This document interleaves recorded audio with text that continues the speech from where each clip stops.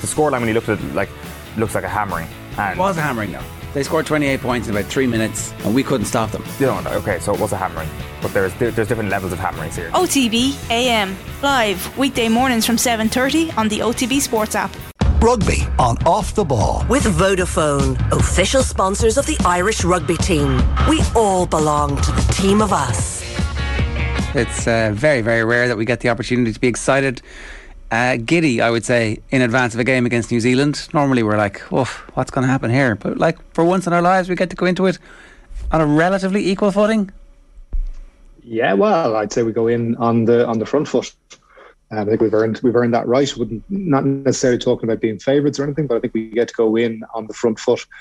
I think another way to be looking at this, very few times the last week in a season on a tour have Ireland ever been in a place where you can actually sit back and say you can actually enjoy it. And probably the last time was that tour in South Africa, going into that third week of the tour, where they won down in South Africa. So yeah, a lot to be excited about. There are obviously some little caveats to what's happened in that New Zealand have a much stronger team who we expect to be on the field for the entire duration of the game. It's unlikely they're going to take off their best player on purpose this time. And their world-renowned World Cup winning second row partnership are back, which improves the back row and the balance of the back row. So it will be a very different challenge that Ireland face, but one you feel like maybe we can think our way through this time. Yeah, like pressure is a brutal mistress. Like, New Zealand are under, like, there's never been this amount of pressure on a New Zealand team. And I mean the wider team, including the coaching team. And if you tell me they're immune to this, absolutely they aren't. They picked Nipo Laualala. I hope I got that right. He's come in to try and shore up the scrum. Whitelock comes back in. They made a change at 12, trying to get another playmaker into the back line. So they're responding directly to what Ireland have done, and that's probably the second time we've actually ever said that. I think the first time was after Soldier Fields when they came to the Aviva and they literally forgot their rugby boots and just brought their boxing gloves. So yeah, like they will unlikely be down to 12 or 13 men at any stage this weekend. Isn't it funny, Jakob Piper was the referee that night in Lansdowne Road when Robbie Henshaw got knocked out and a couple of other players were like clearly the victims of red card tackles, and he didn't send them off, and he almost did his very best not to send anybody off last week, but he was absolutely forced to, but it was under intense pain and scrutiny that he did it. Which brings me to the whole Wayne Barnes issue. Like Leinster recently, bad experience with Wayne Barnes. In some ways it's good to have that warning in advance of a game like this, because they know pretty much what the rules of engagement are going to be in advance. Is that in some way, can the Leinster players draw on that in a positive way? Yeah, like I think a referee like Wayne Barnes is going to respond to the team that gives them the best pictures. And you talk about this thing of that you paint the picture for the referee. He is going to look at ruck entry, maul entry, all those little bits early in the game, and that is going to form his view on how things go. But I think what's more fundamental to that is the ability for either team to monopolise or even just to get their own possession. So Whitelock's going to come back in. So what's New Zealand's preference? What's Ireland's preference? So they go after the New Zealand line out like they did last week and try and upset them at source, which will naturally feed into Ireland being able to target their breakdown, or do Ireland just concentrate on their job? Because they were incredible in the kick to regather space and just fielding kicks and their own ability to create set piece. I think that's probably more fundamental than those things, the bits where the referees really kind of stamp their mark on the game, because they'll be a natural byproduct of how the set piece is won. I totally accept that if we in any way lax with our kicking, as we were a little bit in the first game, the tries just they accumulated really quickly. There was that kind of monsoon of tries that they scored in that 8-minute period. I do wonder about the breakdown though, because there was an issue clearly at the end of that first game where Andy Farrell came out and talked about the depth of the breakdown and essentially saying, what the hell are the rules here, lads? Because we certainly haven't played this recently. New Zealand are apparently a little bit like that. The stats would show that they do like an owl tackle beyond the line of the ruck. Yeah, it's bizarre, isn't it? It's borderline. So I wrote in my column, the Irish Times, about them being cynical at that, and I don't mean cynical in the way you're Richie McCall and you're going in and you're deliberately slowing a ball down, because that's what a number 7 does, and that's what the best player in the world is able to do, and is able to read rucks and ruck speeds and referees and opposition, and he's just phenomenal at that. They were blatantly, cynically holding people into rucks at like random times, which were completely at odds with what was happening in the game. It was like they kind of focused to say, we need to take Irish defenders out of the defensive line. But they were doing it so blatantly, illegally and obvious that you're there going, you can't not penalise that. And they will get penalised again if they do that again. If they hold guys, if they clean them past the ruck, like whatever about coming in, you're Andrew Porter and you come in at an excellent body height and you hit a ruck with your shoulder, you're going to take a step past. If you win that collision, you're going to take a step past that. That's not tackling somebody past the ruck. Like New Zealand were taking 2-3 steps post ruck and trying to drag somebody to the ground and then get up before them. It was one of the most bizarre things I've ever seen. It's planned. It's accidental. It's because they're under pressure. What? It's like a. I think it feels like it's a little bit of everything, doesn't it? Feels like it's one of those things that was said and saying we need to get them out of the defensive line. We need to hit them, and then players are not getting the result, and then they're just following through. Do you know that's a bit like it's almost like your body's doing something, but your brain is like 3 seconds behind, going, "Oh no, don't do that. Oh yeah, I've done it right. Oh sugar, shouldn't have done that." So I genuinely believe they're not particularly well coached, and that seems to be coming out in random little bits in their play. That was one of the questions that got posed this week.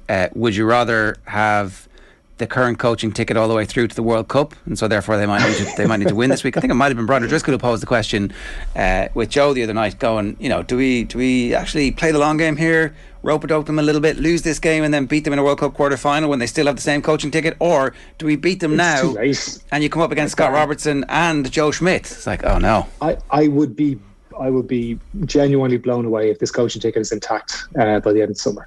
I think Ireland have done.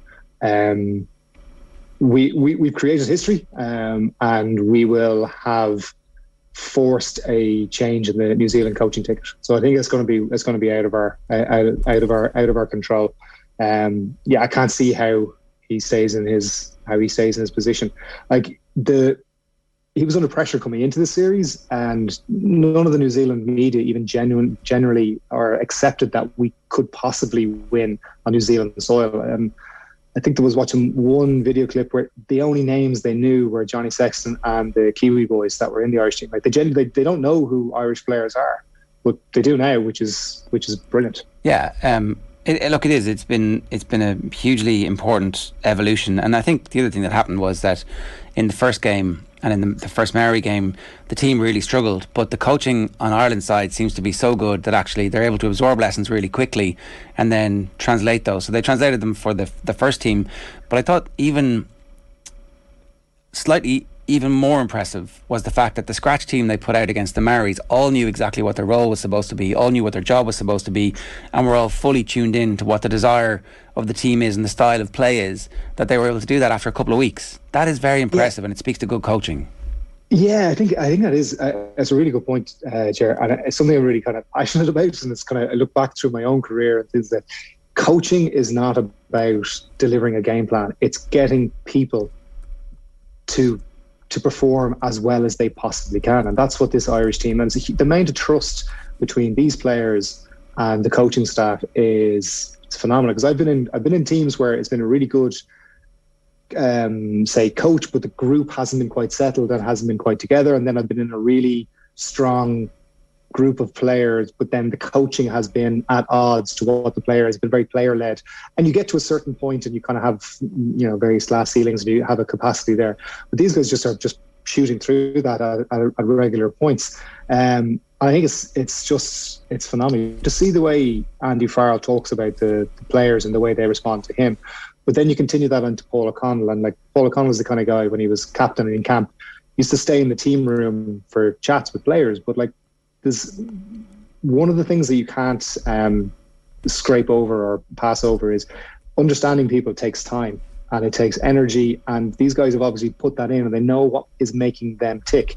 And obviously there's a ruthless element of sport into it and hard decisions and all those things go into it. But when you have trust between players and coaches, it's, we're seeing it firsthand. It's great. Yeah, and fingers crossed that it manifests itself again this weekend. But the other thing that I just wanted to bring up, one of the guys from, I think it's Ruck and Rule, it's a Welsh rugby podcast, was like, congratulations Ireland, you picked a year out from the World Cup again, well done. 3,000 likes on Twitter, and a dagger to our hearts, let's face it. However, this time, fool me once, shame on, but this time I feel like it's different, because we're not just playing the same game every week. We play a different game based on what the challenge is and what the opportunities are. Our players are playing with a freedom to think their way through, and we've invested that time, as you talked about, in the coaching side of it. Please give me some comfort here, Gordon. Yeah. Listen, that's been rattling around in my noodle as well. It's it seems to be 15 months out from a World Cup, and we're second ranked team in the world. History doesn't repeat itself, but it certainly doesn't rhyme. There is a little bit about that. I think one of the things that we didn't do in 2018 is we didn't evolve how we played when we, reached the summit of beating the All Blacks in the Aviva. And we tried to double down, and you can understand that. You say, listen, it works. We just have to do better, stronger, all that. So you sound like a Daft Punk song. But I think this coaching ticket is introspective enough and smart enough to know that they will have to evolve over the next 12 to 15 months to get the best out of to get the best out of this group, and to continue getting the best out of them, because they're competitive. Like, all you have to see, and there's a great, and again, you're talking about this balance, I'm talking about this balance in the team, and you look at the culture and the quite clear leadership, and you look at, say, Sexton is doing, you look at what Peter O'Mahony is doing, and Henshaw, there's some good, really strong leadership in there. So I'm sure they're going to make themselves heard to Andy Farrell that they want to keep this show on the road for as long as possible. The other thing, I suppose, is that, like, Farrell has institutional knowledge of being in this situation so far out from the World Cup, and then the World Cup going really tits up. So at least he's been there and seen firsthand, going, well, okay, we need to not do what we did the last time. Yeah, like, listen, I'm quite sanguine about the World Cup, and it's like a lot of rugby has to go out from there. Like, you go back to 2007, we almost won a World Cup, and then we imploded. Sorry, we almost won a Six Nations, saved one try, and we win a Six Nations title, and we pretty much, same group of players, imploded 5 months later. It was one of the most bizarre things, and we were trying to evolve at that time. We were trying to add a couple of wrinkles to our play, and it basically unwound everything we had done. So listen, I think we know there's calibre in players. We know there's a quality coaching ticket there. I think they have to find that path, and me and everyone else with a microphone, a pen and paper will judge them incredibly harshly retrospectively. And that's the thing. That's the ball game. They are the men in the arena, literally, in this instance, and like that. Everybody who steps up to play for Ireland knows that there is a holy grail, and one of the holy grails is obviously winning in New Zealand. This team have done it, so maybe this can be the crew who breaks the glass ceiling and reaches the semi-final, and who knows what happens after that. To go back to the game this weekend then, if we are going to win, it's going to be a different game from either of the two games that we've played so far. How do we treat this one-off match? Is it different from what we've done? Do we just go about? Yeah, well, I think Ireland have all the cards, don't they? Because the pressure isn't on them. Like, no matter what happens in this, bar 60-point thumping, which is not going to happen. Ireland are this successful tour for Ireland, so they get to double down. They can apply all the pressure against New Zealand. We saw what happened with Beauden Barrett is not a 10 that can manage a game on the back foot. Now, he can break a game open individually by just creating something out of nothing, an individual moment, but he's not a 10 that can create something off the back foot. I think it was Justin Marshall was on the show earlier talking about if New Zealand had a Johnny Sexton like player at 10, they'd be in a better shape, and Bowden Barrett potentially at 15. So I would see, I'm really interested to see how James Ryan's going to go now with Whitelock back, because he really, he stood all over the New Zealand second rows last weekend. He was absolutely immense. And probably a frustration has been that it's getting those type of performances more regularly out of him. And this is if he goes toe to toe with Whitelock and gets any sort of advantage, that would be massive for Ireland. So I think this is try and answer your question. I think Ireland are going to apply an awful lot of pressure, and I think they will still look to strike, but maybe not as much as they have done in other games, because they don't need to. Applying pressure is far more valuable because they know they can defend these guys, and I'd say they're just going to try to push New Zealand into places, make them play in the area they don't want to play, and the 3 or 4 scoring opportunities they get, if they're any way effective with them, again, that heaps more pressure onto them, and maybe they try for scoreboard pressure as well to try and compound everything. That's the one area maybe that we have lacked a little bit in terms of efficiency and red zone efficiency. The first day there was the 2 balls dropped over the line, or maybe one of them wasn't and should have been a penalty try anyway, but then there were several of our attempts held up, by which stage the score got away. So maybe the analysis of those needs to be contextualised. Last week we obviously didn't get a try that we should have when there was a penalty try, and that would, I think, have changed the texture of the game, would have given us it could potentially have turned it into a blowout. So is that something that the team can work on specifically, or is it just a question of maybe sometimes certain players Lowe being a bit more calm? Yeah, I think the way they play, I think the way this Irish team is playing, I think you have to accept there will be not mad swings, but there will be swings and things like Gibson Park, the tap and go in the first test. You can't have all his brilliance. Like, he's not omnipotent, I suppose is the way I'm trying to say. He can't just pick the right moment every single time. And there will be some bad decisions, and you have to back him with that and keep going. Same with all the kind of the flair players that Ireland have. I guess this week it is about picking and choosing those moments. We don't have to be as aggressive, and we have to go. We just need to keep the scoreboard ticking over, because that in itself is going to apply more pressure to New Zealand. And this is a backs to the wall game for them. We know how they're going to respond, but if they push that physical envelope, and reading a really interesting thread on Twitter about the sanctions around the high tackles, if you're willing to go high, and I mean around the sternum area, you are running the risk of red cards. I don't see New Zealand changing that, and particularly the way Ireland play. But I think there will be more cards this weekend, just purely because I don't think New Zealand can fix that in 7 days. Yeah. Very interesting to see the role of the referee, unfortunately, deciding it, swinging it one way or the other. We hope that doesn't happen. It sounds like you're leaning towards an Irish win here. Is that what you're... Listen, I stuck my neck out last week. I won't do it again. I look like a complete Burke. Or genius, who knows? The thin line. Well, no, last week I looked like a complete... I wasn't even close. New Zealand will do well on the second test.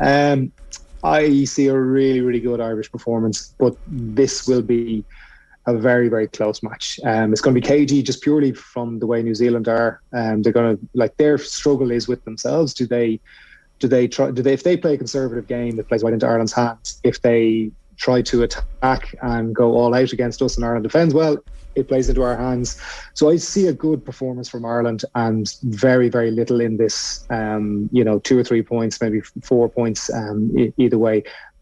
Easily one that Ireland can win, and a tiny bit maybe spun in their favour. All right, I have a terror. So as diplomatically, you sat in the fence as I nicely. Can avoid giving you a prediction. A nice comfy fence. I have a terror that Will Jordan back in the team. I just his performance in Dublin was like, oh, wow, this guy's really good. And then back in the team off the bench. But they brought in David Havili as well, and they picked. I'm not even going to try his name at the 23.